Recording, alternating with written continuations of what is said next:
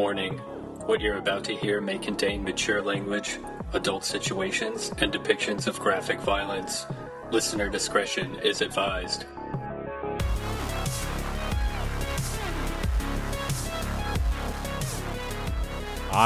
You know what I'm fucking excited for is fucking Barbarian. Oh yeah, I was thinking about going to see that this weekend. Why is it called that? I want to find out. I'd pay $100 to find out what that title means. What's in those rooms, in those catacombs? I'd pay $100 to find that shit out too. I love that trailer. I keep sending it to people and they're like, I don't know how I feel about this. I'm like, what? What the hell's the matter with them? What? It looks fucking awesome. It looks great. I might be biased because the girl's just walking around going, Keith? Right. It's like the marketing speaks to me in some kind of vague way. No, dude, like anytime you're like, open a basement door and somebody comes crawling out, you crying for help, like, I'm in. Yeah, the mysterious catacombs underneath a seemingly normal house. Let's fucking go. I love the catacombs. Is there an 8 out of 10 chance that this movie's going to suck? Sure. Don't care. Not this one specifically, but that like premise, you know, like, yeah, I'm still going for it. No. But the thing is that evocative title is like what really sews it up. I'm like, ooh, this looks interesting. Why is it called that? What's going to be the fucking like goofy bonkers, like unfolding twist? It might not be like a brilliant all timer thing, but I think I'm going to have a good time at the movies for sure. Yes, I agree. Yeah. 100%. Yeah. Barbarian. It's crazy. It's also like, I was looking at showtimes for this weekend. Like, we just have the one, like, other than the Grand Cinema, there's just the one theater in Tacoma. And it's playing in XD, which is like the, fake IMAX. And I was like, that's surprising that that's their XD movie right now. But then I guess at the same time, there's not a lot of big tentpole movies that have come out in the last couple of months. You guys do you guys have the Jaws in IMAX or in 3D? I think Jaws is playing. I didn't check the showtimes for that. And then like Wrath of Khan is playing tonight. Oh, weird. But it's not, I think it's just on one of the regular screens. And it's just tonight, like one showing. Yeah, Jaws has been playing all over. Like people are talking about how good it is. Was it the 50 year or the 45 or something? Probably all of those. It's just swimming through time. Yeah, I was like, oh man, do I really want to see, is it going to be worth it to see Jaws like that? And I was like, actually no. I'd rather see Jaws 2 if I had my druthers. I've seen Jaws in the theater. It was pretty cool. While we're on the subject of sharks. Yeah, speaking of sharks, and speaking of movies that are literally a remake of Jaws 3 by way of Jurassic Park, how about this Deep Blue Sea business? Oh boy, this is a movie. We've been talking about doing this one for a long time. I think we've chatted about it previously. Yeah. And to all you super fans out there, if you can find which episode we talked about Deep Blue Sea in previously, we'll send you a secret mystery prize that no one else is ever going to get. So hit us up on Instagram at TrashHeapPod if you figure that out, and then we'll send you something real nice. What is the Trash Heap, Keith? You said Trash Heap Pod. What is it? Yeah, I don't know. This show that we do. It's the Trash Heap Movie Podcast, where we're out to prove once and for all there are no garbage movies, only garbage opinions. And we're given these discarded gems like Deep Blue Sea that no one watched the first time around or the second or third, and we're giving them a second chance. Well, here's the funny thing. That's what I thought, too. That no one's seen this movie, really. Wait, did you think that? Not that no one's seen it, but I was like, I kind of thought that it was like a flop, Apparently, I found out this morning doing a little bit of research. This movie was made on a budget of $60 million and made $160 million. It's a fucking juggernaut. And it was also critically acclaimed. Roger Ebert famously praised it for its breathtaking action scenes that never let up. So that's mind-boggling to me. I just thought this was kind of one of those movies that just kind of came and went, like I knew people were aware of it, and like it's very famous for like the one scene, the Samuel Jackson like surprise death scene, like, but that's kind of like all you ever hear is people be like, oh yeah, terrible movie, but what about this scene? Terrible movie, but this scene's fucking dope, It's like that, but it's also more of like one of those movies where they're like, this movie's terrible, but every single scene is fucking awesome. Oh, yeah. Well, that's the thing. It's like, I love every moment of this movie. It's not just that scene, and I have so many questions about like how self-aware different people making the movie are, because I feel like some people were very very self-aware about what type of movie they were making, and other people were not aware at all. Oh, I love that so much. Like, you have a complete movie here, but it's like lots of people involved in this movie were just off in their own little world, like their own little pocket universe, just like, oh, I'm making my Deep Blue Sea over here, and we're over here making our Deep Blue Sea, and it all just got edited together. 100%. Even the premise, like just the whole fucking conceit of the movie it's insane. What is the plot of this movie, Keith? A semi-evil scientist with a emotional past trauma is genetically engineering sharks with massive colossal brains in order to harvest their brain juice to cure Alzheimer's. And that's the gist of it. That's the gist of it. And Thomas Jane is an ex-pirate who just needed a job, I guess. He just has a way with sharks, though. He's just one of those guys who has a natural way with sharks. Like how there's horse people, or dog people. Like somehow they just have that way with him. He has that way with sharks. I didn't really know that that was a thing, but this movie proved me wrong. Yeah, he's like the template for the raptor guy from the new Jurassic Park movies. What's that guy's name? Owen? Or whatever. Owen, yeah. The actor, the character, or the actor? The character, yeah, not the. He's like a combination of Robert Muldoon and Owen. What a shitty character name. Hey, I'm Owen, the raptor guy. Yeah. But meanwhile, we had Robert Muldoon, the raptor guy. That was sick. Well, it's a pretty shitty movie. Old movies are better than new movies. I also, like you said, that that Deep Blue Sea is a combination of Jaws and Jurassic by way of Jurassic Park. Specifically. Jaws 3, yeah. Jaws 3. Park, yeah. The water park and the underwater tunnels and all that stuff, because there's this huge, like, aquatic facility out in the middle of the ocean where they house the sharks and do the shark experiments. They do a good job making it feel absolutely expansive. It feels massive under there. Yes. But also, like, the opening scene is straight up like a slasher scene. Oh, like it feels Jason like a nightmare. Voorhees, like Jason Voorhees through the floor of a boat. But it's a shark. Yeah, but it's got the face of a shark. He takes like off the mask and he's like, guess who? He was a shark the entire time. No, but it's like these people on a yacht partying, drinking wine, having a good time, and a shark just pops up through the middle of it.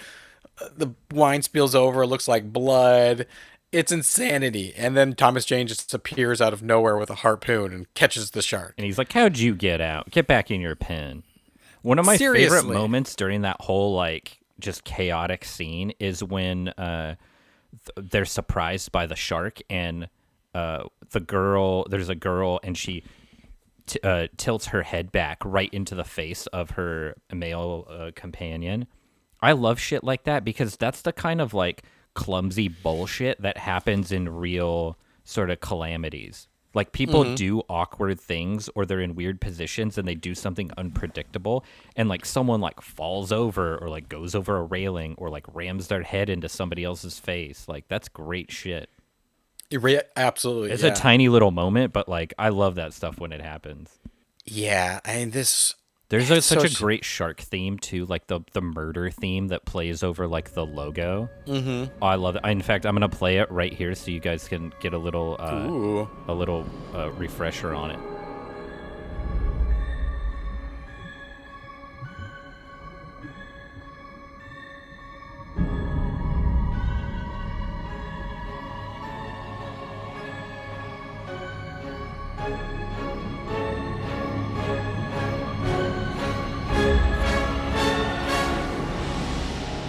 But that like sets the perfect tone for the rest of the movie, because it is like, this is a slasher movie. Like, it's got people and they're getting picked off one by one by insanely intelligent killer sharks. I mean, that's also like the little bit of foreshadowing where he goes like, how'd you get out? It's like, these sharks have become super smart from their brain experiments. Yeah.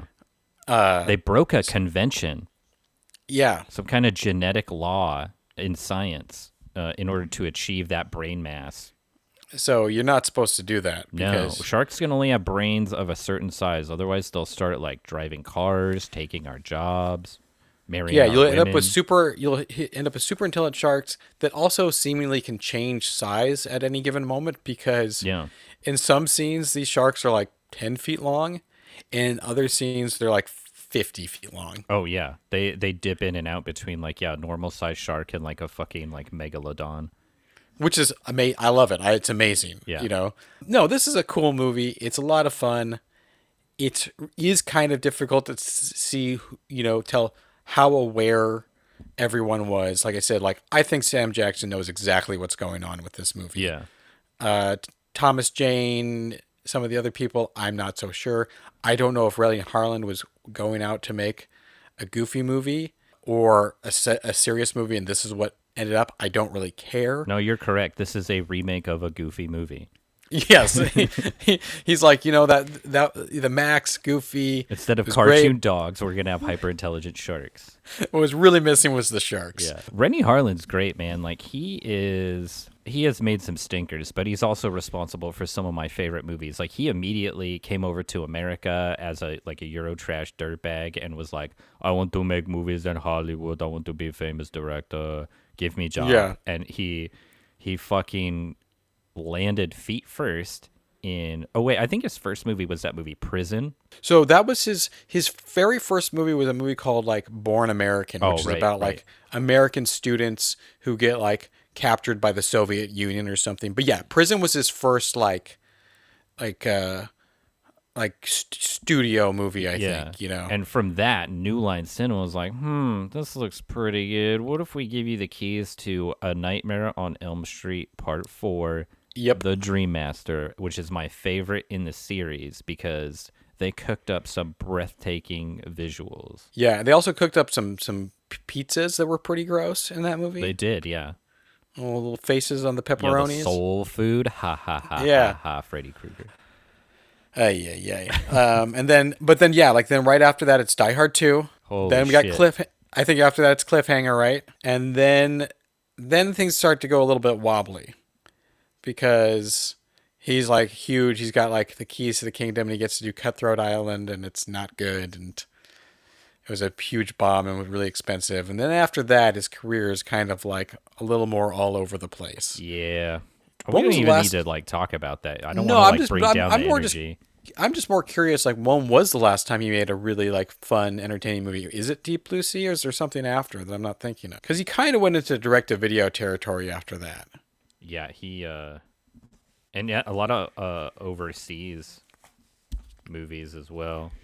Which is bizarre to me, finding out how much of a hit this movie was. Oh shit! You think he directed The Long Kiss Goodnight. Yeah, but that was still that was prior to this. That was I think his before movie Deep Blue Sea, right after Cutthroat Island, because Cutthroat Island had Gina Davis, his wife at the time, and so did Long Kiss Goodnight. Cutthroat Island. It holds a Guinness World Record for largest box office loss. That's insane. The fact that that's a category, well, or at least it used to be. I don't think it is anymore. And it's bad. Bad. It's bad because one time I was like, you know what? I'm gonna give it a shot. Let's see if it's really as bad as people say it is. And I got 10 or 15 minutes in, and I was like, I don't have the timer and energy for this. Yeah, it was Driven, Mindhunters, Exorcist. Oh, Driven, right? Mindhunters, right?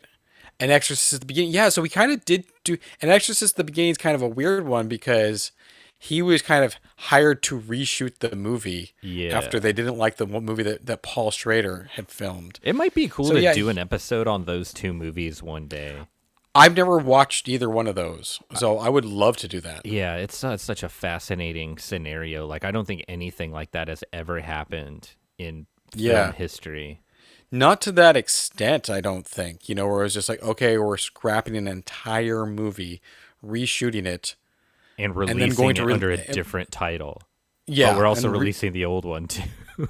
It's so bizarre. I mean, there's definitely movies that have been heavily reshot, so there's two cuts, that exist. There's one's the original director's cut, and then the studio interfered cut. That's happened a bunch. Yeah. And they recently, I mean, not, I guess relatively recently, they tried to release the Richard Donner cut of Superman 2 because half the footage was shot by him, but half of it was shot by someone else, Yeah. type of thing. Yeah, not in the sense where they reshot the entire movie and then entirely didn't use a single frame and then ended up releasing both movies, Yeah. That would be that should be, let's do that for October, sometime in October. That'll be a lot of fun. Yeah. Look forward to that, everybody. It almost seems like, seeing how much money Deep Blue Sea made, like that should have been his comeback movie, but it wasn't. When I think Driven, right after that, was also another bomb, and everyone was just like, okay, this guy's done. That movie's pretty bad. Yeah, so it was Driven and then Exorcist that really just sunk him. But I mean, I don't even think Exorcist was his fault, No, but that stink doesn't come off. That's true, I mean, like I said, at best, he's kind of seen as an inconsistent director. It's a gamble. Yeah. He's delivered some huge hits and he's delivered some huge bombs. So it's like, might as well just go with somebody else. Yep. Type of thing. But anyway, back to the But Deep he knows Blue what Sea. the fuck he's doing when it comes to action. I mean, fucking Cliffhanger. Come on, dude. Yeah. That's all you need to know right there. Arguably a masterpiece and a movie that set the stage for people like Christopher Nolan to come in and do like breathtaking, like real stunt. But he to his credit, he uses a lot of movie magic shots, which I love. Like we've been watching movies long enough. We can spot that shit when it comes up. Like, oh, that water scene was shot on a soundstage, or at least they shot some masters actually out on the water, and look at all these inserts that were shot on the soundstage. And you can clock it if you know what to look for, but like it's cool to see that they're like, we don't need to go out and like spend a ton of money and act like maniacs. We can make this look just as good shooting on someone's backyard pool with the lights turned down. I like stuff like that too, because to me it doesn't really bother me when sound stages look not 100% real, because it's a different look. It's like there's a lot of artistry in that set design, and it's different than when you just have like a fake looking CGI background. Yeah. It's tactile and real.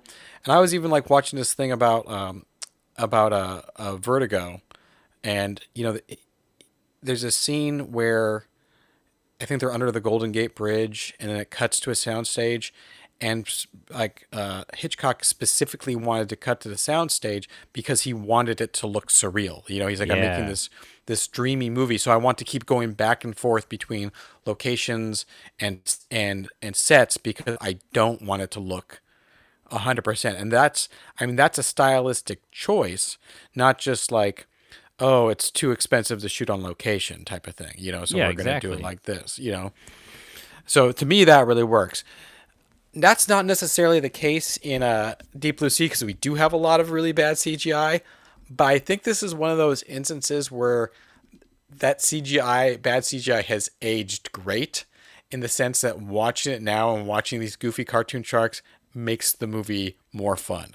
Oh, definitely. But also the interesting thing about the way that this is cut together, you've got all these incredible shark puppets, but rarely are those CGI shots merged with any of the real life actors or puppets.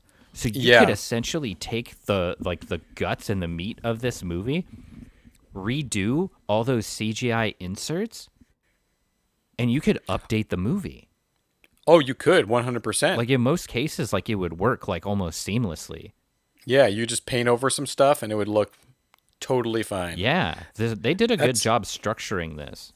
That's never going to happen, but boy, would I like it to happen, because I would like to see what that looks like. I've only seen this movie a couple of times. This might be the third time I've seen it in its entirety, but like I noticed that right away. I was like, look at that. They did a good job just like structuring this so that if they had to cut those shots, if they were bad, like the movie would still work. I was like, that's really like pretty ingenious. And the shark puppets look fucking awesome. The shark puppets are very good, and it's like, even though I said it's like fun how bad the CGI shark looks, it would be interesting to see like if they had just done puppets. How would this movie have sold differently? Because a lot of the goofiness comes from when the sharks are doing like physically impossible things as CGI characters, And if you were limited to like, okay, we can't make the shark do this because we're only using puppets and puppets can't do that, would this concept of smart sharks seem more plausible, at least in the context of this movie? And would this seem like not such a camp fest? Would it seem more like a high concept, like well-made thriller? One of my favorite moments regarding the level of sort of activity of the sharks is when they really lean into the gag, and it's like they're trapped in the elevator shaft and they're talking about what the sharks are doing and how smart they are. And then all of a sudden they hear this rattling at one of the door hatches, and they all look up like they're expecting a fucking shark to walk out through the door. Yeah. Fucking brilliant. There's so many things like that, but also just not only when the characters are doing that, but like I'm watching this movie say I'm watching this movie for the first time, I'm expecting anything to happen. Like, yeah, I'm expecting these sharks to turn around and start talking English, just say like, "You're dead" or something. Yeah. I'm expecting someone to get bit by a shark and then slowly start churning into a shark. Well, they practically do talk. Like when they grab a main scientist, I forget his name. Oh, Skarsgård. Yeah. When they grab him, when he's sort of, he gets his arm bitten off by a shark, and then he's dangling from a rescue helicopter on a gurney, and then he gets dragged into the water by the shark. The shark is interested in sending a clear message to the survivors. So it drags that man on the gurney in its mouth through the water and tosses it into a big picture window, as if it's sending a message of war. It's like, here's your man. We're coming for the rest of you. Like, this is not over by a long shot. That's right. Tremendous. That is tremendous. And I'm just saying, like, I'm saying, like, literally anything could happen. The shark could physically start talking, and I wouldn't be like, oh, that seems inappropriate. Like, that took me out of it. I'd be like, I'm ready for anything to happen in this movie. And even though that stuff doesn't. Correct me if I'm wrong. Now, wasn't there a deleted subplot where the sharks were psychic or like had telepathic powers and could like... That sounds familiar. I feel like there was, and I feel like there's a leftover moment. I can't remember if LL Cool J's in this, by the way. Yes. As the cook. He's taking over where Steven Seagal left off in Under Siege. Right. The cast is Sam Jackson, LL Cool J, Thomas Jane, and like kind of like the height of his career, in the sense like he wasn't a big star, but there was kind of this notion that he might take off and become a big star. Yeah, he was sort of a hot, like lower level guy, and he had been in some indie type movies that were like really talked about. He definitely would have been like, like the rookie draft pick in the NFL, like that equivalent. Like, like this guy could be like the next big thing. Yeah. Stellan Skarsgård. That's it. And then Michael Rappaport also had a time in his career where he was like kind of in that limbo of like, is this guy going to become a bigger actor? I don't think it ever like there was a notion of him being like a huge like leading man, but kind of like just one of the guys who's in stuff all the time, Yeah. So I mean, like, you have a mix of a really big star, LL Cool J, who's always kind of this in between type of thing, but like is well known, and then these people who are possibly primed to become stars. Oh, and we can't forget Saffron Burrows. Yeah, I have never seen her in a movie before or since. Oh, what? Are you telling me you've never seen The Bank Job or Wing Commander? No. Or Law and Order? I have seen Law and Order. What's she in that? She was on Law and Order Criminal Intent. Oh, I never saw that one. Or she was in Troy. Okay, I've seen Troy. As one of the good-looking people. I don't know. Yeah, she was great, though. And then who else was in there? Jacqueline McKenzie as the panicky love interest of the main doctor. Yeah, what else is she in? There's another person I like. No clue. Okay, absolutely. Well, no, but that's it. I mean, it's also a small cast, and for a small cast, the majority of the people are at least faces. Oh, and Ronnie Cox is in it. When? He's like the counterpart to Sam Jackson in the office scene. Oh, the right at the beginning, yeah. Yeah, and he doesn't say anything. No, he's just sitting there, and like Sam Jackson's like leaning on his shoulder. So there has to, I mean, I imagine there has to be a also deleted scene where he had lines. Yeah. You know, like a subplot that he was in, possibly in 2, and then gets cut out of. You know, and then it's like, well, he's still in this scene, and we can't get him out of there. So it just, here's Ronnie Cox. Yeah, come on. Come on. Wow. Warner Brothers, release the Harlan cut. Yeah. Village Roadshow Pictures. Come on. I think we got to talk about specific, like cast specific. We got to talk about LL Cool J. Do you think this is like the highlight of his acting career? Yeah, without question. Because yeah, me too. This is one of his first movies, if not his first, and he is having the time of his life. You know, he had been in stuff prior to this. He was in. Do you remember that movie Toys? Wasn't he in that with Robin Williams? Oh, maybe.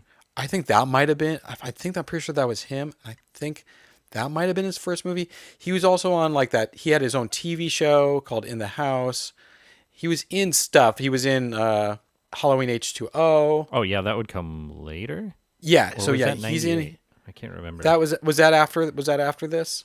It would have been Halloween 20 years later, so that would have been 98. Oh, it was 98. It was. So this is a This is a year after. Oh my god. He definitely has that wide-eyed, excited look like this is his first movie because he's having so much fun, just like yucking it up, talking to a fucking bird, talking to sharks. Guess what? Before R. Kelly was trapped in the closet, LL Cool J was trapped in a convection oven. He was trapped in a convection oven. Okay, I'm looking it up. His first movie role was in The Hard Way with Michael J. Fox and James Woods. Oh, weird. Then it's Toys with Robin Williams. I think that was his first like big role. Yeah. Then he's just mostly in a bunch of like TV stuff, whatnot. He's in Baps, Caught Up, and Halloween, and then this. I think so. This is like his first like. This is like Halloween and this are like two of his bigger roles. Yeah, this is when he hit his stride. You know, and he was like, hey, give me a lot of shit to work with. And they're like, okay, you got a bird. And he said, great. Yeah. And then they said, you're a cook. He's like, awesome. Now you're a mysteriously religious cook called Preacher. I mean, he also seems like a character who would die off early. And he's like, well, one of the last two standing and like shoots he delivers the final blow to the shark. Oh, to the he last has shark. One of the great movie moments of all time. Are you talking about like, this is for eating my bird? No, that's a good one. That's a great one, in fact, and that should be his shining moment. Instead, they let him shoot the fucking harpoon gun, and not only does he miss, but it goes through the shark fin into Thomas Jane's leg in the climax of the movie. Who would allow something kooky like that? Amazing. Yeah. That's so good. And then it leads to him blowing up the shark. Yeah. But, like, that's great. Ultimately, he kind of becomes the hero of the movie. And that's kind of what's interesting about kind of the structure of this movie, too, is who the main character of this movie kind of keeps shifting. Like, Thomas Jane we see first, right? But it's in this kind of like... Yeah, and you think he's going to be because they do this whole, like, setup of him being this acrobatic, like underwater acrobat, like perfectly at home in the sea, a fucking emotional connection with the sharks, and like, oh, like this is the guy, blonde hair, wetsuit, like the whole deal, right? And so like you see him first, but then like it's in a very brief scene, then it instantly shifts to Saffron Burrows. She kind of seems like the lead of the movie for a little while. Then it kind of goes back to Thomas Jane. Then we kind of feel like Sam Jackson is taking over, but then is instantly, taken out, and then at the end, like LL Cool J kind of emerges as the ultimate hero of the movie. And he also gets like his own sort of parallel adventure. Like, yes, because he's separated from the rest of the group initially. Yeah, so he's off looking for his bird, battling sharks, exploring the kitchen, while the rest of the group is off like surviving on their own.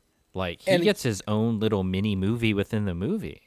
And as goofy as this movie is, the way it kind of seamlessly switches between who you think is going to be the lead, so you never know who's who is actually going to die or not die. Because, I mean, like in these movies, it's like anyone could die at any moment, but like I know this person isn't dying.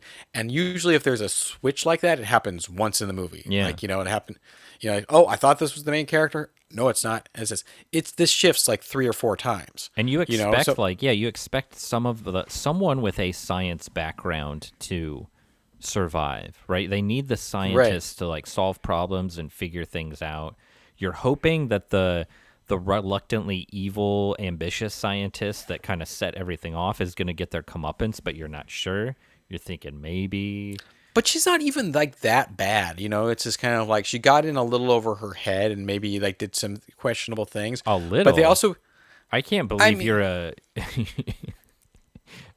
Can't believe you're a shark brain defender. She didn't know that she was creating super smart sharks, and she actually has good motivations instead of evil motivations. Well, the road to hell is paved with good intentions. Right, but I mean, like, usually it's like these people like get like so caught up in something, and it's like blah blah blah. And it's like, no, she's trying to cure Alzheimer's, and she has a traumatic backstory that makes any types of things she does understandable. She's not just solely caught up in like ambition and glory. No, she's not greedy or in it for herself. But just because she's trying to heal trauma doesn't make it right. And it doesn't make it any less satisfying when she does get eaten.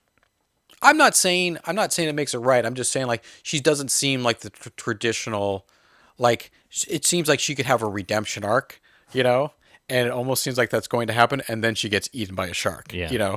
Like I think that would be a much more traditional type of thing, is that she would end up being like, okay, I'm going to do the right thing, but that's not what happens. And in terms of building suspense, even in a movie as goofy as this, it does a tremendous job through this kind of like, you never know exactly who's in charge. Yeah, it's very unpredictable, like who's next. Yeah, much more so than in your typical movie like this, Like, Brody is getting away at the end of Jaws, Yeah. Anyone else could die, but he's going to do it. Or if he does die, it's going to be at the very end. He's going to sacrifice himself in a heroic way to save somebody, One of my favorites is actually Michael Rappaport, because they're like underwater fixing something, and all of a sudden it's like, oh, we did it, thumbs up. Oh crap, there's a shark behind you, and he's dead.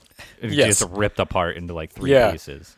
I mean, all the deaths in this movie are pretty good. Yeah. My favorite, my absolute favorite, being a blonde lady in the whatever, the flooded elevator shaft or whatever it is, where the shark just comes up from underneath, and it's like, it's not a very like creative one, but just the way it's filmed and the slow motion involved, like, oh man, it's glorious.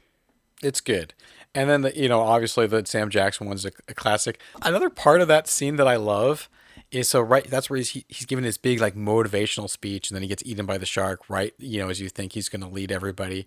He's talking about how this is not the first like extreme life or death scenario he's been in. Unnecessary backstory that is so fucking entertaining. And it's like, but he's talking about how he was like, he's like climbing K2 or something like that, or Mount Everest or something, and like they get like in a ice storm or something, and he has this line in there. He goes like, "You think water moves fast? You should see ice." Which I'm like, what? I remember watching that in the theater. I was like, what? No, water is faster than ice. And then he says, always. Then he says avalanche, and I was like, wait a second. Yeah, is an avalanche ice? Like, also, water still faster. You know. He's got another great line too. He's like, we all swore an oath to never tell you what I'm telling you now, but I'm breaking that oath. What? And what do they do? Like they killed somebody to like survive, or 7 of us went up that mountain. Only 5 of us came down, and it wasn't the snow that killed them. Right? Yeah, it was like great. I was like, are you admitting to cannibalism? Like, what is going on? Or was it like it's so bizarre because like, is it cannibalism, or is it like the tension because he's like talking about working as a team, and it's like, was there like under the extreme scenarios, was there enough infighting that it led to like someone like fighting and killing each other, whatever it is, it's fucking great. It's a fucking great scene. even beyond the surprise death. Yeah. You know. And that's crazy because that is the famous moment, but I'd argue that like the gurney getting thrown into the window, Skarsgård getting his arm bitten off, like there's tons of other hilarious and great moments in The this gurney movie. might be like the first like total like 100% what the fuck scene, you know? It's a fucking act of war, like a blatant like piece of psychological like toying by the shark. Awesome. I mean, you don't get everything that in any other movie. Everything in this movie is over the top, right? And like it's all kind of like you're just going like, okay, like if you're along for the ride, like out of the gate, it's like, okay, they're using shark brains to cure Alzheimer's and they're making them smart and all this, like whatever, right?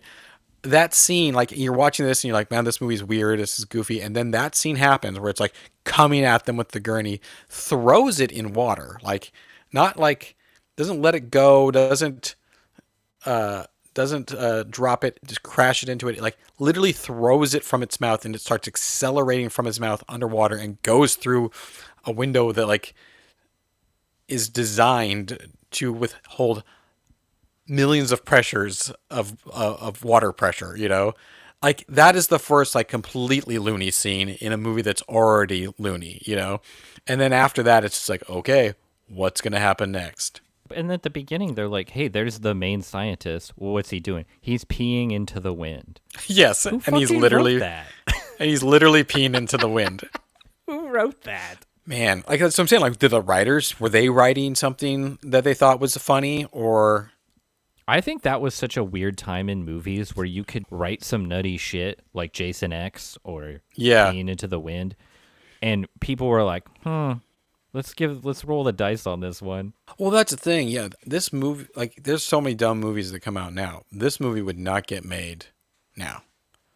Because of the political undertones. Yes, all the political undertones. Yeah. If it did get made, it would be like stuff would also be like over-explained. You know, it wouldn't have fun with its goofy premise. It would take its premise so seriously that any fun would be zapped out of it. Well, I'd say The Meg is probably the closest equivalent, but they didn't really they pushed the humor in like the wrong ways, and there's a couple of really fun gags in that movie, but I'd say overall it's like they were too into like submarines and kind of like acting like it was a space movie underwater. Yeah, it was a movie that like it was like trying to have its cake and eat it too, and it just didn't work, you know? Yeah. It was just like instead of treating a goofy premise seriously or just having fun, it's like this scene is going to be dead serious, and then this scene here is going to be a completely like slapstick scene. Yeah, you know, and it didn't jive. I don't know. I've heard the book is pretty good, but I don't. There's a couple of squeakquels too. I bet. I'm gonna see if I can go find some at Half Price Books. I'm gonna do a lot of reading this winter, probably just about sharks. Honestly, based on this movie alone. Just like it's gonna kick off the winner of the shark. Well, plus I also saw, while I was poking around for this episode, I saw this New York Post article. Massive 50-foot megalodon detected in Atlantic Ocean stuns scientists. What? A fucking 50-foot shark is swimming in the Atlantic, pal. What do you think about that? When was this article from? We're all fucking dead. I took this screenshot yesterday, and when I took the screenshot, the story was 9 hours old. So yesterday, in the morning. Holy shit. Yeah, it's over, man. The age of extinction is upon us. Ever heard of something called the food chain? Okay. We are rapidly sinking to the bottom. So I Googled it just now, and the first thing that pops up, the article is from the New York Post, which is not most of the shit they write is phony. Yeah. But I love their headlines. So I don't know. I want to believe this, but... What I want to see next year in my life is I want to see a UFO come down and hover over the ocean and promptly have a giant shark leap out of the water and eat it. I mean, isn't that why why sharks have survived for all these millions of years, is just to fulfill that purpose of the future? Maybe that's why the aliens stay so high up in the atmosphere. They're like, we're not going down there with those terrifying water beasts that you have. Thank you very much. Yeah, I'll steer clear. So how do you feel about, there's all this talk about like sharks being like there's so few shark attacks, and the criticism of sharks, movies villainizing sharks. Do you feel that it's fair criticism or not fair criticism? Well, here's the thing with sharks. They should be respected no matter what. Absolutely no matter. There's that video that went around the internet not too long ago where it was just a small shark, like maybe like a 3 foot shark or something like that. This guy's he accidentally caught it fishing and was trying to get the hook out innocently enough. Like, what a good guy. Bro, that guy makes one attempt and immediately loses his pinky. Jesus. And you can hear him. He's like, oh, God damn it, I just lost my pinky. Jesus. Yeah, man. Like, sharks are to be feared and respected. Like, stay the fuck away. Don't touch them. Like, don't do anything. Like, I mean, like, if you're going to lose a pinky, though, or if you're going to lose a finger, what a great way to lose it. Yeah, you could do a lot worse than that, for sure. Like, I know a guy who's missing a pinky, and it's like he just fell off his motorcycle and got his hand, like, caught underneath it, and, like, it just kind of, like, skidded across this pavement and, like, just ripped his pinky off. Just ground it out. Yeah, pretty much. Boring. And it's, like, boring. Like, imagine if, like, what happened to your finger? I was like, a shark bit it off. It was bitten off by a shark. Yeah. I don't think that the sensationalism is of like a movie, like a fictional movie where they're genetically engineering the brains of a shark. I don't think that is necessarily contributing to like a negative view of sharks. Not this movie, but I mean, I guess Jaws specifically is the one that was like kind of like, oh my God, people, started like killing sharks more after that movie came out, which I don't think is necessarily the movie's fault. I think that's a stupid society's fault. No, I think that is going to occur regardless of, there's going to be if you made a movie about giraffes, like all of a sudden people would think giraffes were dangerous, and that is right. That is a them problem, not a giraffe problem. Like, I don't think the movie should be held, in that case, the movie should be held responsible. Here's my other thing, too. It's like, I understand shark attacks don't happen very often. I understand sharks really aren't that dangerous. Have you looked at a shark? Have you looked at the face of a shark? Are you telling me not to be afraid of that thing? Yeah. Like, get out of here. What do you think Dr. Loomis was describing in Halloween? The blackest eyes, the devil's eyes. He was talking about the eyes of a shark. Absolutely. The soulless, dead orbs. I mean, we just said earlier that Jason Voorhees took off his hockey mask and it was a shark. Maybe it wasn't Jason Voorhees. Maybe it was Michael Myers. Yeah. There you go. This is a shared universe with the Halloween franchise. We got Halloween's End coming out in a few weeks. I'm expecting there to be a shark in that movie. It is. No, it's not a few weeks. It's like still a month away. Oh, I thought it was like more soon than that. What? October 14th. Bro, Okay. If you want to talk about Halloween, a little over a month. The Halloween trilogy. Oh man, I can't wait. I can't fucking wait to see what insanity is happening. It's gonna be wild. Like I said, I genuinely wouldn't be as surprised if there's a shark in that movie. Oh yeah. After how fucking batshit crazy the last one was. Yeah, like, fucking Roy Scheider shows up and he's like, "You're gonna need from beyond the grave. You're gonna need a bigger pumpkin." It's a CGI Roy Scheider. Yeah, it would have to be. Well, yeah, he's dead. So, although they did have like that Dr. Loomis showed up and some pretty good makeup, I could see it. Oh, Let's man. bring it on. I don't even want to talk about that shit Yeah. again. Go back and listen to Trash Halloween Kills, everybody, and get our full thoughts on Halloween Kills and the Dr. Loomis makeup and all that. My thoughts on that movie are constantly evolving, like kaleidoscope. There's rarely a week that goes by that I don't sort of just like drift off and start ruminating about that movie again. Where it's like, and I've only seen it the one time, and I was just like, the new one's coming out. I was like, okay, I gotta watch it. Halloween is my favorite franchise of that type of like slasher franchise. Like, I gotta watch it again. But part of me is afraid to. It's like, will it not be as crazy in my mind the second time around, or will it be even more so to the point where my brain just melts and I'm never the same? All the fun is in finding out. I guess so. If you don't hear from me again, you'll know what happened. I watched Halloween Kills for the second time. Any more highlights from this movie? Any like standout moments that really just tickle your fancy? What did you think of the shark vision? Oh, that's weird. It is weird. And a lot of times in movies, I think that stuff is kind of dumb. Um, like obviously it works in Predator, but there's other time because it's like, and it works in Predator pretty much. It works in Predator before we only see that before we ever see the Predator. Once we've seen the Predator, we don't do that anymore. Because it's like we now know what this thing is, and you're having you're having that vision because that point of view because it's still mysterious. One also clues other you times into it's like, the tactical advantage that the Predator has. It's like, oh, right, this is how exactly. it's getting the drop on everybody. Right. Versus like, say like Alien 3, where they do the alien vision with like the stereoscopic lens and it's all flattened out and weird. It's trippy and weird, and you get to see like the fucking alien running across the ceiling, I guess, but it's not like you're not like, oh, how is this advantageous to the alien in any way? Like this looks like fucking making me car sick. Right. And then here you get the similar effect, but there's also like a sort of like a conical like scenario here where like you've got an endpoint and then like up through the sides is like this weird shimmering effect, and it's like, well, can the shark see anything? I like it in this movie because it just seems so fake. Yeah. It doesn't seem like a real thing, but it's like, yeah, here's the shark vision, and it just throws it into like the anything can happen grab bag aspect of this movie. Yeah. Give me more. Give me more. I found it relatable just because there's sort of two pathways when you're drunk, right?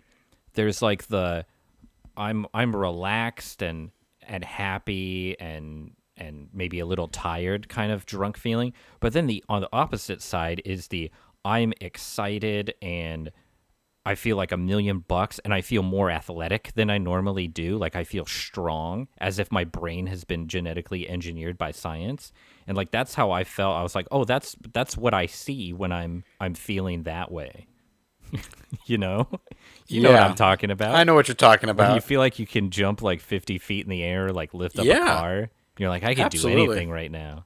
For sure. I could swim around on the water and eat Thomas Jane if I felt like it. I'm sorry, I honestly was a little distracted there. I got the gist of what you were saying, but I wasn't as engaged because I was skimming over this article. And it turns out that megalodon that they thought they saw was just a school of fish. Oh, no, but it was shark-shaped. It was a shark-shaped school of fish. Yeah, it's like they had it was like an infrared camera, and I'm looking at the signature of it, and it's like, oh, yeah, it looks like a big shark with a dorsal fin and tail, and it was just a school of fish. So no giant 50-foot megalodon. Well, thanks for ruining it. I'm saving this screenshot, though, and I'm going to send it to everyone I know. You should. Let them find out for themselves. No, it's just a screenshot. There's no link to the article. I know. I mean, but they could still Google it. That's the way you do it. No one's going to Google it. They'll just trust me. Everyone believes everything I say. That's true, yeah. I've never doubted you for a second, Keith. It's really, hard for me to pick individual scenes. I really like the opening, slasher scene. I like the stretcher scene. And I like the whole initial LL Cool J battle with the shark with the parrot and him setting the shark on fire with, is it a bottle of sherry? Is that what he uses? I thought that was just like cooking wine.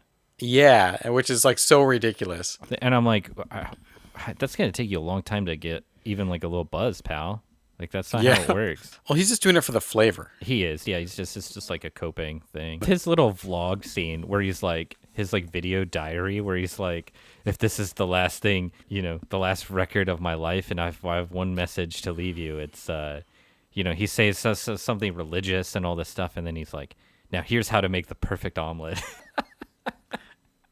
So good. It is good. I love all of his religious stuff. He's like Daniel in the Lion's Den and blah blah blah. Yeah. All these references, and I'm like, you know what? This is fine. This is entertaining as hell. Why did they write this into his character? I have no idea. Maybe he asked them to. Maybe or it was him ad-libbing something, and they add. You hear the stories of an actor ad-libbing so much that it screws up the continuity, so then they have to rewrite the script. Oh yeah. To the fit the stuff that he said earlier. So that could have been something like that. Have you ever seen? So there was a sequel to this movie that was direct to video, which also once again surprised me finding out how big of a hit this movie was at the time. Even though it kind of fell from memory. Have you seen the sequel? I have not. No. Do you have any interest in seeing this sequel? No. Me either, because like it's just none of the returning cast, different director, direct to video. Like there's like I would say there's just the mildest sense of curiosity to see like just how bad it is. Yeah. But I don't know. I don't think it's going to provide like an ounce of the same amount of fun. No, and it's funny because after this, everyone really leaned into the bad CGI shark movie. And so even with the renaissance that we've seen recently with movies like The Shallows and whatever else, and even what was that found footage movie where the people are they're trapped out at sea? Oh, Open Water? Yeah, Open Water kind of set off a resurgence of that stuff too. But just all of those movies, they just didn't have really anything that like would hook into me. I gave The Shallows and Shark Night 3D a look, and Shark Night 3D is kind of sucks, but it has a lot of the same kind of like fun campiness that Deep Blue Sea has. Just none of the like the big action set pieces and kind of clever writing and things like that. So it's definitely missing some stuff, but you get like a bunch of people trapped in a grocery store that's flooded and it's full of sharks, and they all have a hidden past and all this stuff that gets revealed at some point during the carnage. So it's got some meat on the bone for sure, but yeah, for the most part, all these shark movies and stuff are just like, Yeah. I honestly thought The Shallows was a pretty good movie up until the ending. yeah. Like there was some things that bothered me about it. I didn't like the fact that they had like kind of like this tacked on backstory of her mom or dad or somebody dying of cancer, because it just seemed like a very cheap way to try and make you care about the character, where it's just like, right before she goes surfing, she's on the phone and be like, yeah, I know mom died, blah, blah, blah. And it's like, I don't need that. I'm invested in this person just trying to get away from the shark. I don't need this lame backstory. Yeah, and that's where I think people get confused on, like, we always talk like, oh, a good horror movie always has characters that you care about, and, it means something when they die and blah, blah, blah. And some people, they run that just too far. Like, they don't run it into the end zone. They run it, like, off the field. Right. And I mean, it works in some movies. Like the movie The Grey kind of has a similar thing where this guy, like, his wife has died and whatnot. But it's much more of a through line throughout the movie, and I think it ultimately works. This is just like literally like a 30-second like little blip, Yeah, it gets in the way. Like the final confrontation and all that and stuff in the climax, you should have had that stuff already resolved by the time we get to like the really satisfying part. Right. And then it's like, and so like that bothered me up in the beginning, but I still thought it was like a pretty like well-made like movie, like how's she going to get out of this situation? And then the ending is just so dumb in a movie that's not that dumb, throughout, that I can't get on board with it as a fun, goofy ending, because it's not a fun, goofy movie. Yeah. It just, it kind of like sank the movie for me. But I was just looking too. I did not realize this. Deep Blue Sea 2 came out in 2018. I thought it came out way before that. And then there was a Deep Blue Sea 3 that came out in 2020. Which, how did I miss that one? Like, that's what I needed during the height of the pandemic to, help me get through it, was a third Deep Blue Sea. Yeah, it definitely went straight to streaming on who fucking knows. That was totally under my radar. Well, now I know what you're doing with your weekend. Absolutely. Buddy. It's going to be a fun one. It's going to be a real shark night at the green screen residence. Okay, so before we get out of here... Well, real quick, I would like to just take a moment and say a few words here. I want to recite the shark's prayer very quickly, because I think this is one of the most masterful parts of the movie. And I don't know how much of this was written or how much was improvised, but it is truly, more so than the Samuel L. Jackson speech, to me, this is iconic. Yea, though I walk through the valley of the shadow of death, I shall fear no evil, for thou art with me. Thy rod and thy staff, they comfort me. Surely goodness and mercy shall follow me all the days of my life, because I carry a big stick and I'm the meanest motherfucker in the valley. 2 sharks down, Lord. 1 demon fish to go. Can I get an amen? It's pretty amazing. And then, like, okay, let's not forget. I was going to go off into something else, like as like a little final cap off. But let's not forget LL Cool J did the theme song for this movie, the end credits song. He did do the theme song. Which features the iconic lines, deepest, bluest, my hat is like a shark My fin. hat is like a shark's fin. And I don't know if you've ever seen the music video for this movie. Doesn't he turn into a shark? He turns into a shark. That's so good. It wasn't even like a subtle, loose metaphor. He just came right out and said, like, my hat is a shark's fin. Let's go. You can't make that stuff. I mean, he made that stuff up, but, like, you can't. He was just all in on this movie, and it really shows. Like, man, this guy was committed. So before we get out of here, in the realm of animal attack movies, all right, do you have, and I was going to say, let's not talk, like, exclude the big ones like Jaws or whatever, because those are obvious givens. Do you have, like, an under-the-radar favorite animal attack movie? You know, I've always been kind of partial to spiders. So I like Arachnophobia and Kingdom of the Spider with William Shatner. I really like that movie and like the insane ending that it has. But, you know, there's a lot of movies I haven't seen. Like when all those Tigers in the House movies came out. You Tigers in the House? That period? Yeah, there was a movie where like 3 or 4 movies came out where it was like, oh, there's a tiger on the loose and it's inside your house. What? Yeah, that movie, Burning Bright. No, I don't know this movie. From 2010. It was about a tiger loose in your house? Yeah, it's like a tiger escaped from the zoo or fell off a ship or something, and it's, you know, and then there's something going on outside, so like it's trapped in this girl's house with her and her little brother. Whoa, this sounds cool. I've not. Yeah, and then there's some more, you know, there's like alligator movies, like, you know, like Rogue and what's the one, Lake Placid and all that. Like there's tons of great animal attack movies. I also like Eight-Legged Freaks. You know, Slugs is good. I like all that shit. I'll give most of them a look. It's just those shark movies where I know it's just going to be CGI sharks running around. Right. But I'd say Orca the Killer Whale is probably one of my favorites. Dude, you know, I've never seen that one. It's pretty entertaining. That's one I've always wanted to watch. I just have never gotten around to it. They really take the sort of revenge motif like as far as it'll go. I'm with you on Arachnophobia. I think that's definitely one of the best. And I think that's a well-liked movie, but I don't think it necessarily always comes up in the topic of like when animal attacks movies. No, I think everyone just always brings up The Ghost in the Darkness because that's probably one of the most mainstream. Man, I loved that movie when it came out, and I watched it again, not recently, but like years after such, and it's not that great. Yeah. I think that, you know, we talked about remakes recently. I think that's a movie that's like prime for a remake because one, it is actually a true story. Like that happened, and like it's not quite like that. It was, I mean, there's lots of little changes. Like it was female lions, not male lions, but they turned into male lions because they have manes and whatnot. And the Michael Douglas character is completely made up. But yeah, that's something that we could certainly get again.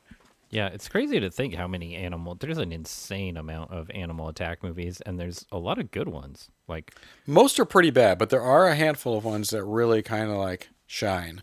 Beethoven, you know, the dog that composes killer symphonies. Exactly. I mean, even the Piranha movies. The new Piranha movies or like the original Piranha I liked movie? the stupid remakes too. Like they're just big, dumb, gory, booby movies, you know? Yeah. There's something wrong with that. No, they were fun. Absolutely. Well, you know, there you go. That's Deep Blue Sea, everybody. Do you guys have a favorite animal movie? Do you want us to talk about it? Probably won't, but if you say something, we might. Yeah, speak up, you motherfuckers. So I think that concludes this episode of The Trash Sheep, Keith, unless you got something else. Nope, that's pretty much it for me. Stay tuned. We're about to have an actual special episode coming up here to close out summer officially, so keep your eyes peeled. And then we'll be hitting like October hard. Yeah, get ready for that spooky stuff. All right, well, that sums it up, guys. We're out of here. Keith, what do you always say? In the immortal words of LL Cool J. Take me back to the ghetto. And until next time, the dumpster is closed. Goodbye, everybody.